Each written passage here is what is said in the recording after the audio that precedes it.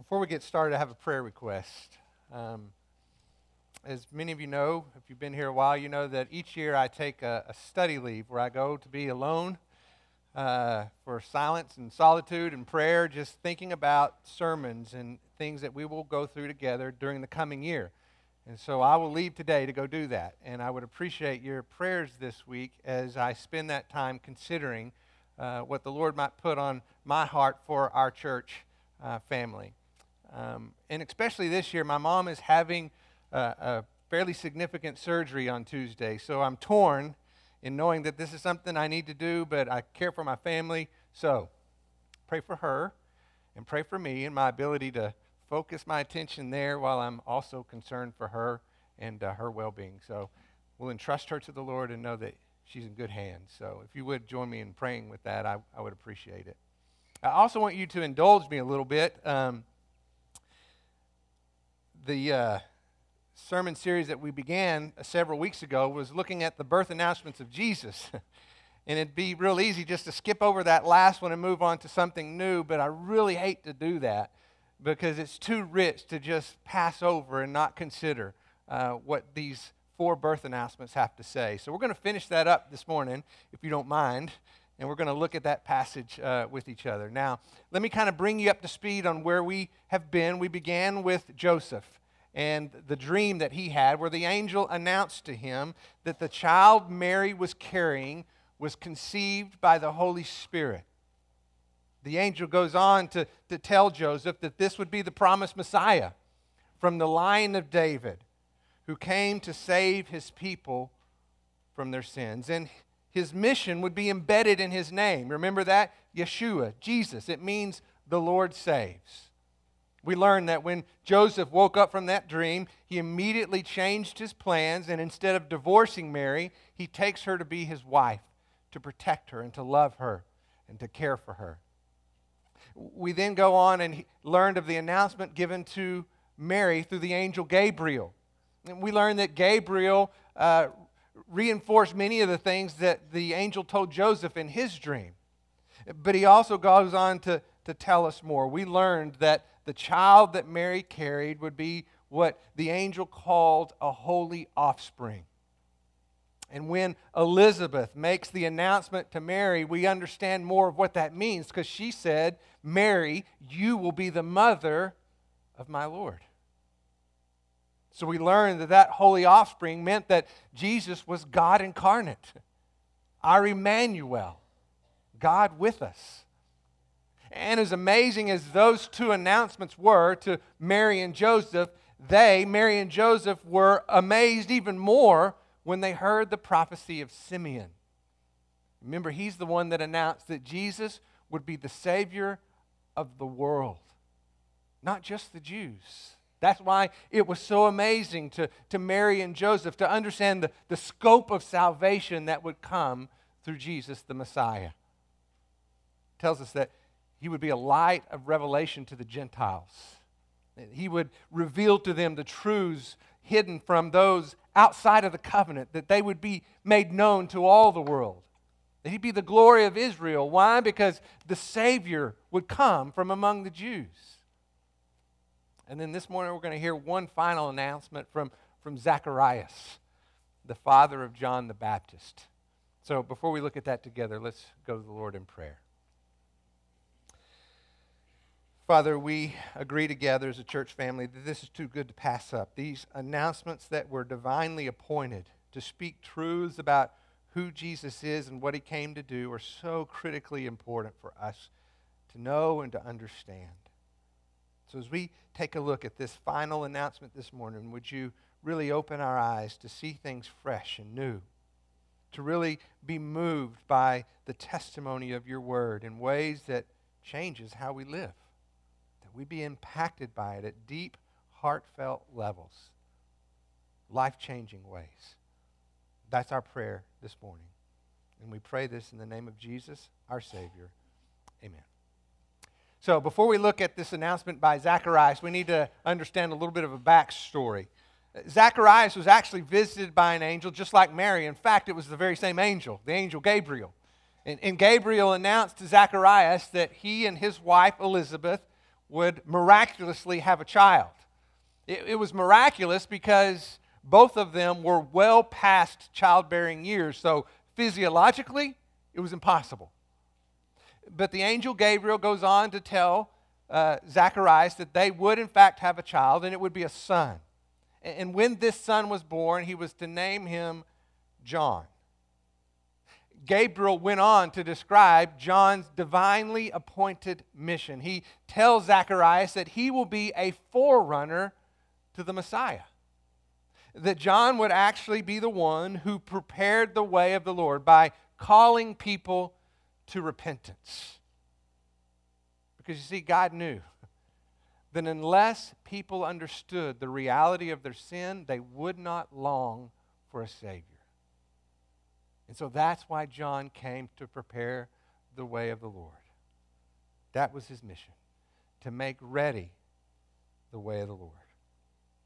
Now, as you might expect, all this was too much for Zacharias to get his head around. I mean, he's had a promise of a son well past childbearing years. He's given a name of this son. He's been visited by an angel. And so how could all this be true? And he began to question whether this was possible. And in his doubting, he asked for a sign, somehow to prove that what he just said was reliable. So Gabriel said, okay, I'll give you a sign. In this moment, you will not speak and you will not hear. He immediately went deaf and mute. That was the sign. Now, we don't know exactly how all these things transpired, but very likely it would have looked something similar to this. Take a look at this video. What do you mean you can't speak? You put that down and talk to me, Zachariah. You went to the temple to burn incense, and now you can't speak. Oh, because you doubted. What does that even mean?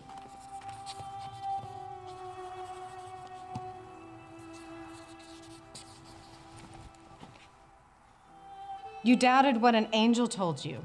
Oh, now it's all making sense. Are you feeling all right? Huh? Maybe you should sit down. Oh, I should sit down. Listen, whatever game you're playing, I really wanted to stop Zachariah. It isn't funny. This isn't funny, Zachariah.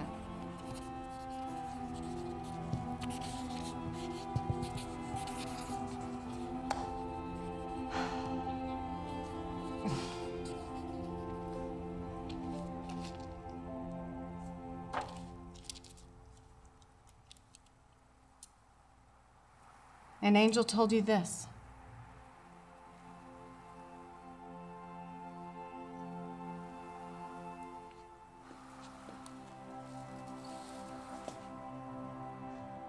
The angel said that our prayers have been heard. That you, my love, will bear a son.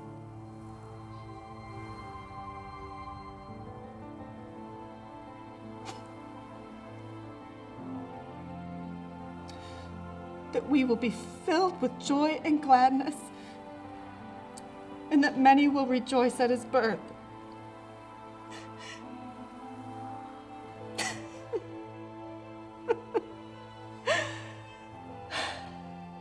He will be like Elijah. He will prepare our people for the Lord.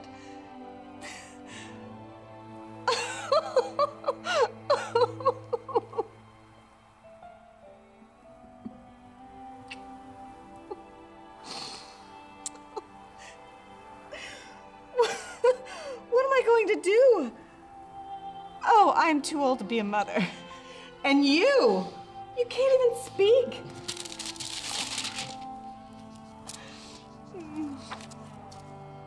Oh, you can't even speak until he's born. Oh, that might not be the worst thing. I can't wait to tell my cousin Mary.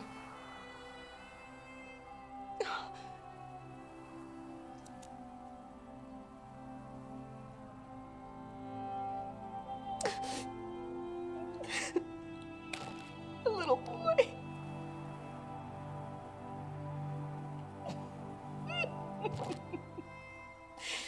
We will call him Zachariah, yes?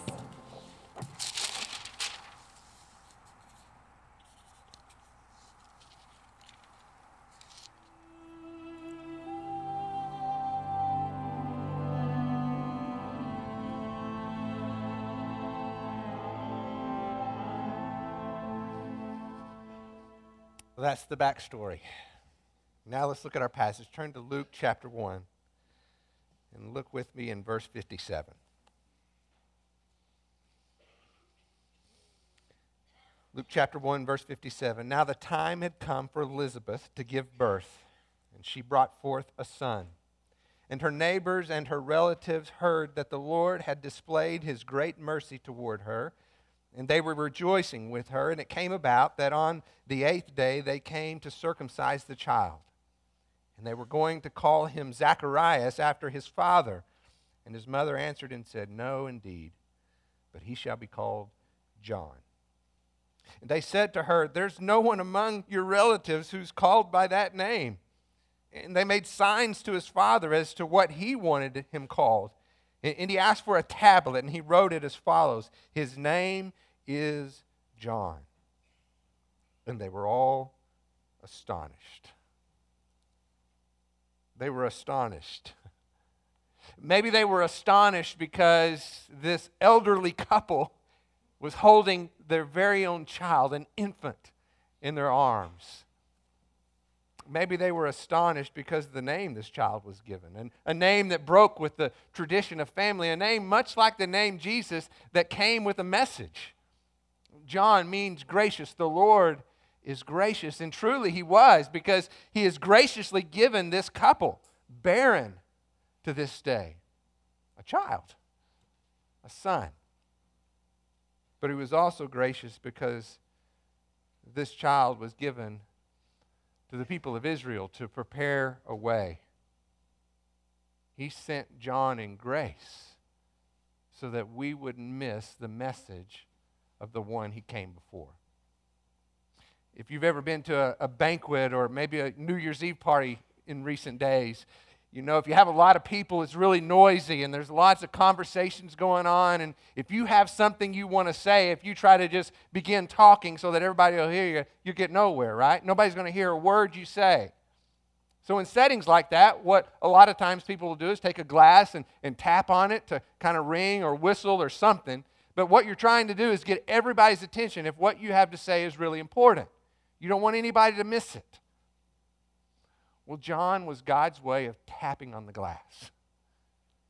It was his way of getting everybody's attention so that they didn't miss the message of the Messiah, the words of Jesus that would come from what John prepares them for. John was God's way of tapping on the glass. And look at how he continues in verse 64. And at once his mouth was open and his tongue loosed, and he, Zachariah, began to speak in praise of God. And fear came on all those living around them, and all these matters were being talked about in all the hill country of Judea. And all who heard them kept them in mind, saying, What then will this child turn out to be? For the hand of the Lord was certainly upon him. Well, God wanted to get everybody's attention. It seems as if that's happening. This birth became the talk of town. Everybody wanted to know what was going to become of this child from Zacharias and Elizabeth. In curiosity, that was piqued when all of a sudden, as fast as he lost his speech and his hearing, he regained it. All of a sudden, he could speak. And I want you to notice that the very first words out of his mouth were what? Praise to God. The first words out of his mouth. Praise to God. He didn't try to explain what had happened. He didn't complain or tell God how unfair it was to take away his speech and his hearing. No, he gave praise to God. And it says that fear came over all those who heard. Why fear? What would he have said that would have created that response? Well, I believe their fear was based on an awareness, because of what it says here, that God was at work. There was something big going on here. After all, here they are looking at really a miraculous child having been announced by an angel who was preparing a way for the Lord, the promised Messiah. There's a lot that is happening. And their response was fear. God was at work. And the question is, what's he going to do? Is this going to be judgment? I mean, look at Zacharias. He's a priest. He's a righteous man. And what happened to him? He went deaf and mute in an instant. If that's what happens to him, what about regular people? What's going to happen to them? I don't know about you, but when I start to play out scenarios in my mind about things that are possible in the future, I often focus on one particular scenario. The worst case scenario. That's where my mind often goes, and I think that's sort of where their mind is going, and that's the basis of their fear, because what they're trying to do is make sense of all that is happening from their own mental capacities. And that only leads you to a bad place, because your finite mind cannot comprehend an infinite God.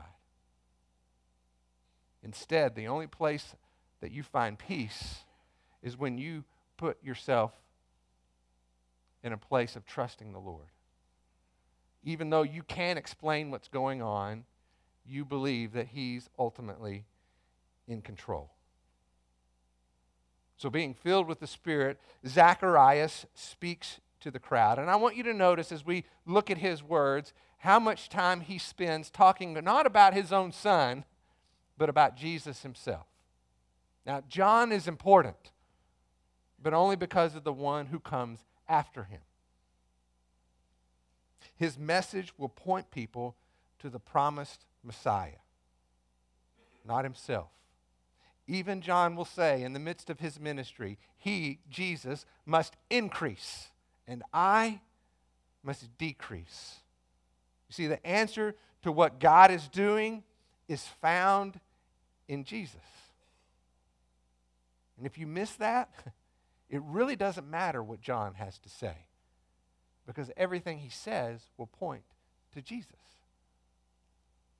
And the key to understanding what Zacharias will now say to the crowd who has gathered is to center on the key of this promise of salvation. And I want you to notice as we begin reading this together that promise, that there's a certainty to it. Let me show you what I mean. Look at verse 67.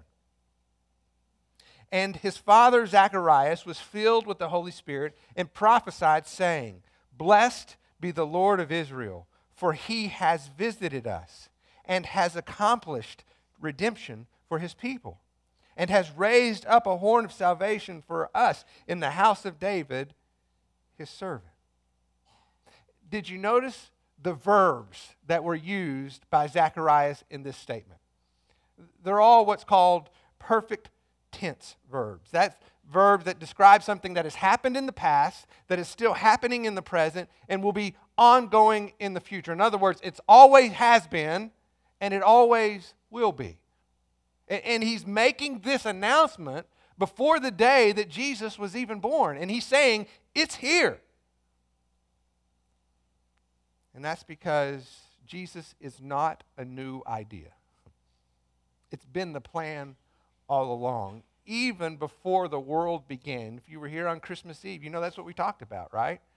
Before there was an earth in the solar system, before there were trees and streams and mountains, even before the day God breathed life into the lungs of Adam, the plan was already in place.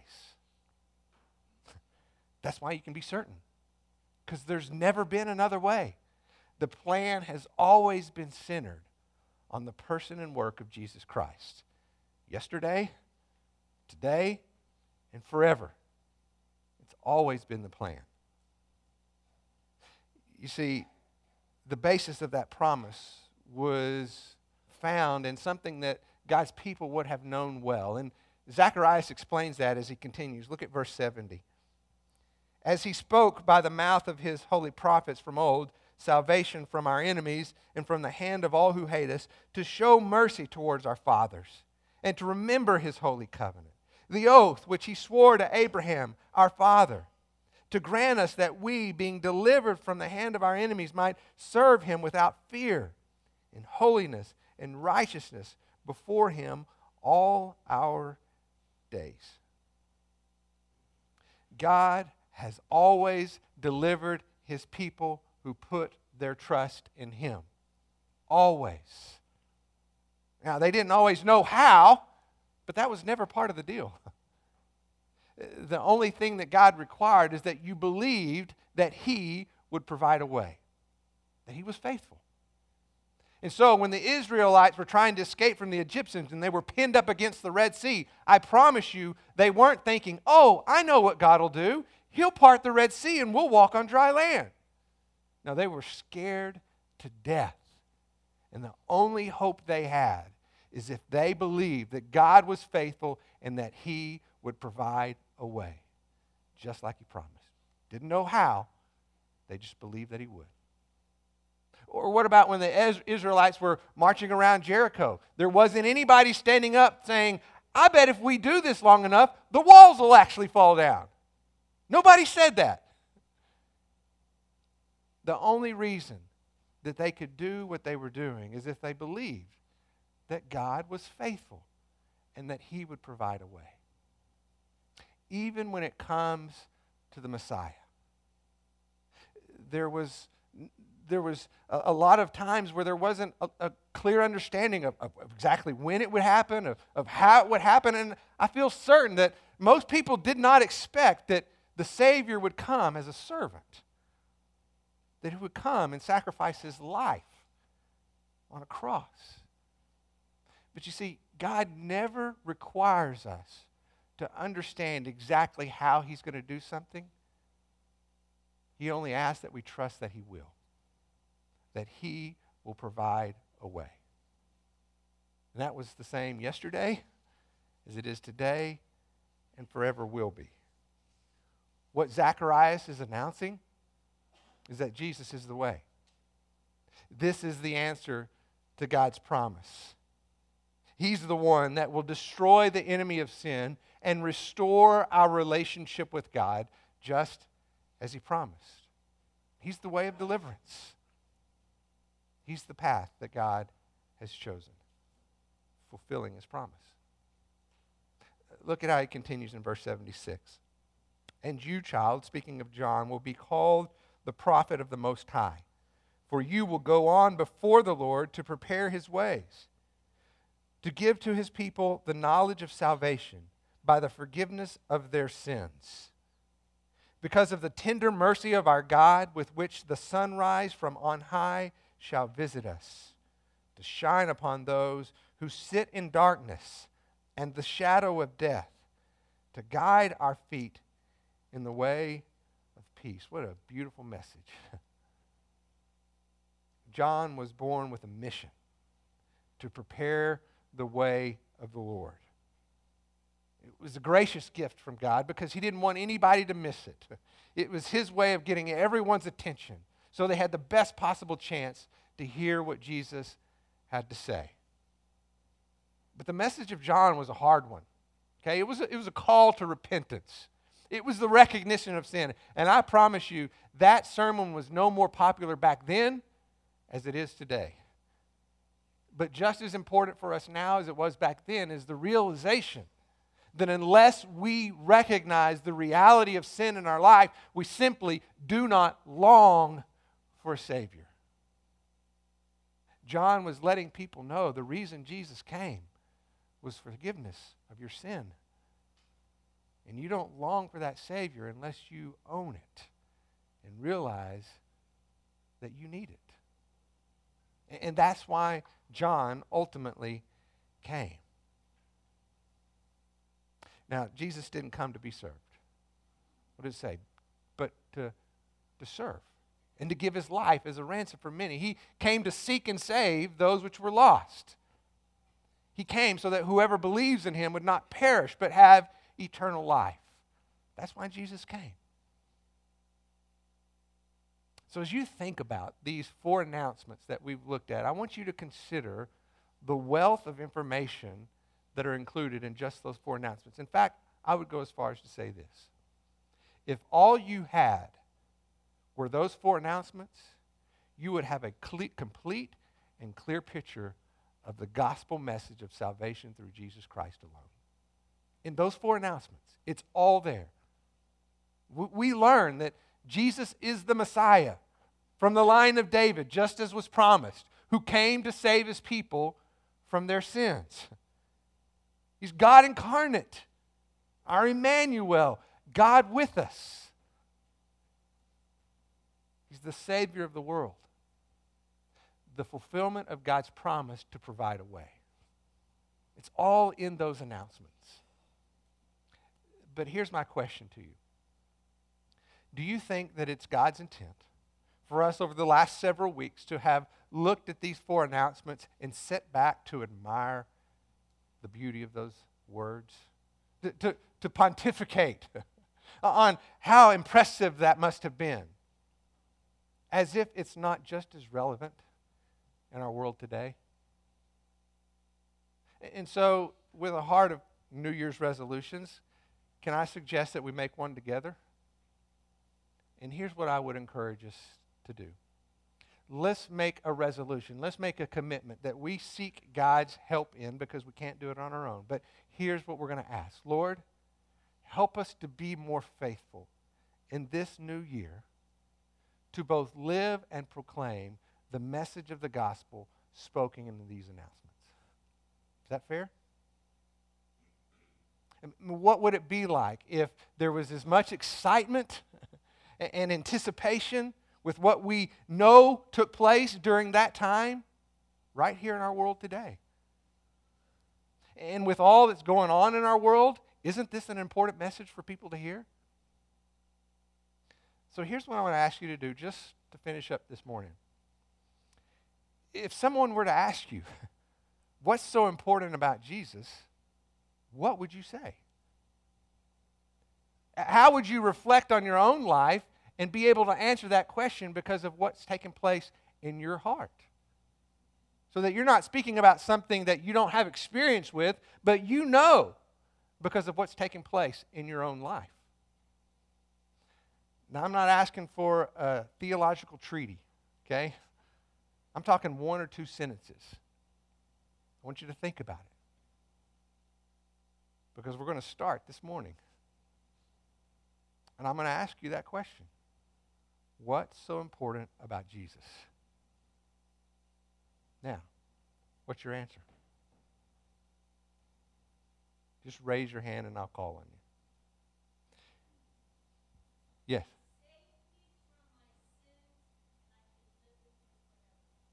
It's a good answer. Who else? Godfrey. The word of life. Who else? Lisa. He changes everything. Makes all things what? New. Fresh starts. What else? Ron. Yeah. My wife and I were talking this week about a statement we heard someone make, that Jesus didn't come to make bad people good. He came to make dead people alive. That's what you just said. We're not here to live this good moral life on our own ability so that people respect us. We're here to proclaim a message that we were dead in our sins, but we have been made alive together with Christ. That's our message. Yes, sir. Yes, he did. From the mouths of babes, the truth of God. He died for our sins. Danya. Yeah, he took God's wrath upon himself so that we could be the righteousness of God in him. Right? Doug. He restores the relationship that we were created for to begin with. Sin is what separates us from God. And when you remove the barrier of sin, you restore the relationship with God. The relationship that we were all created for to begin with. Anyone else? I think you get the idea, right? And let me remind you again, it's not just in what we say, but it's also in how we live, so that our lives give testimony of the truths we proclaim. We don't want those to be two separate and distinct things where we say one thing and then live something different as if it really isn't our own personal experience. Okay? So the announcement that you make is not only with your mouth, it's with your life. And you make that announcement every day, even if you don't speak it. So let's just be committed this next year to living out the promise through God's help of being more faithful to proclaiming the message of the gospel in how we live and in what we say. Amen? Let me pray for us. God, I'm grateful for this time together, for the gift of those announcements and how rich they were. You knew that in just a few words you would communicate the very heart of the message of the gospel that everyone needs to hear. And so, Father, as we think about those words in the past, may we not relegate them to the past, but instead speak them just as importantly in our world today. Not just by what we say, but in how we live. May we do so boldly, with great joy and hope that is ultimately found in you.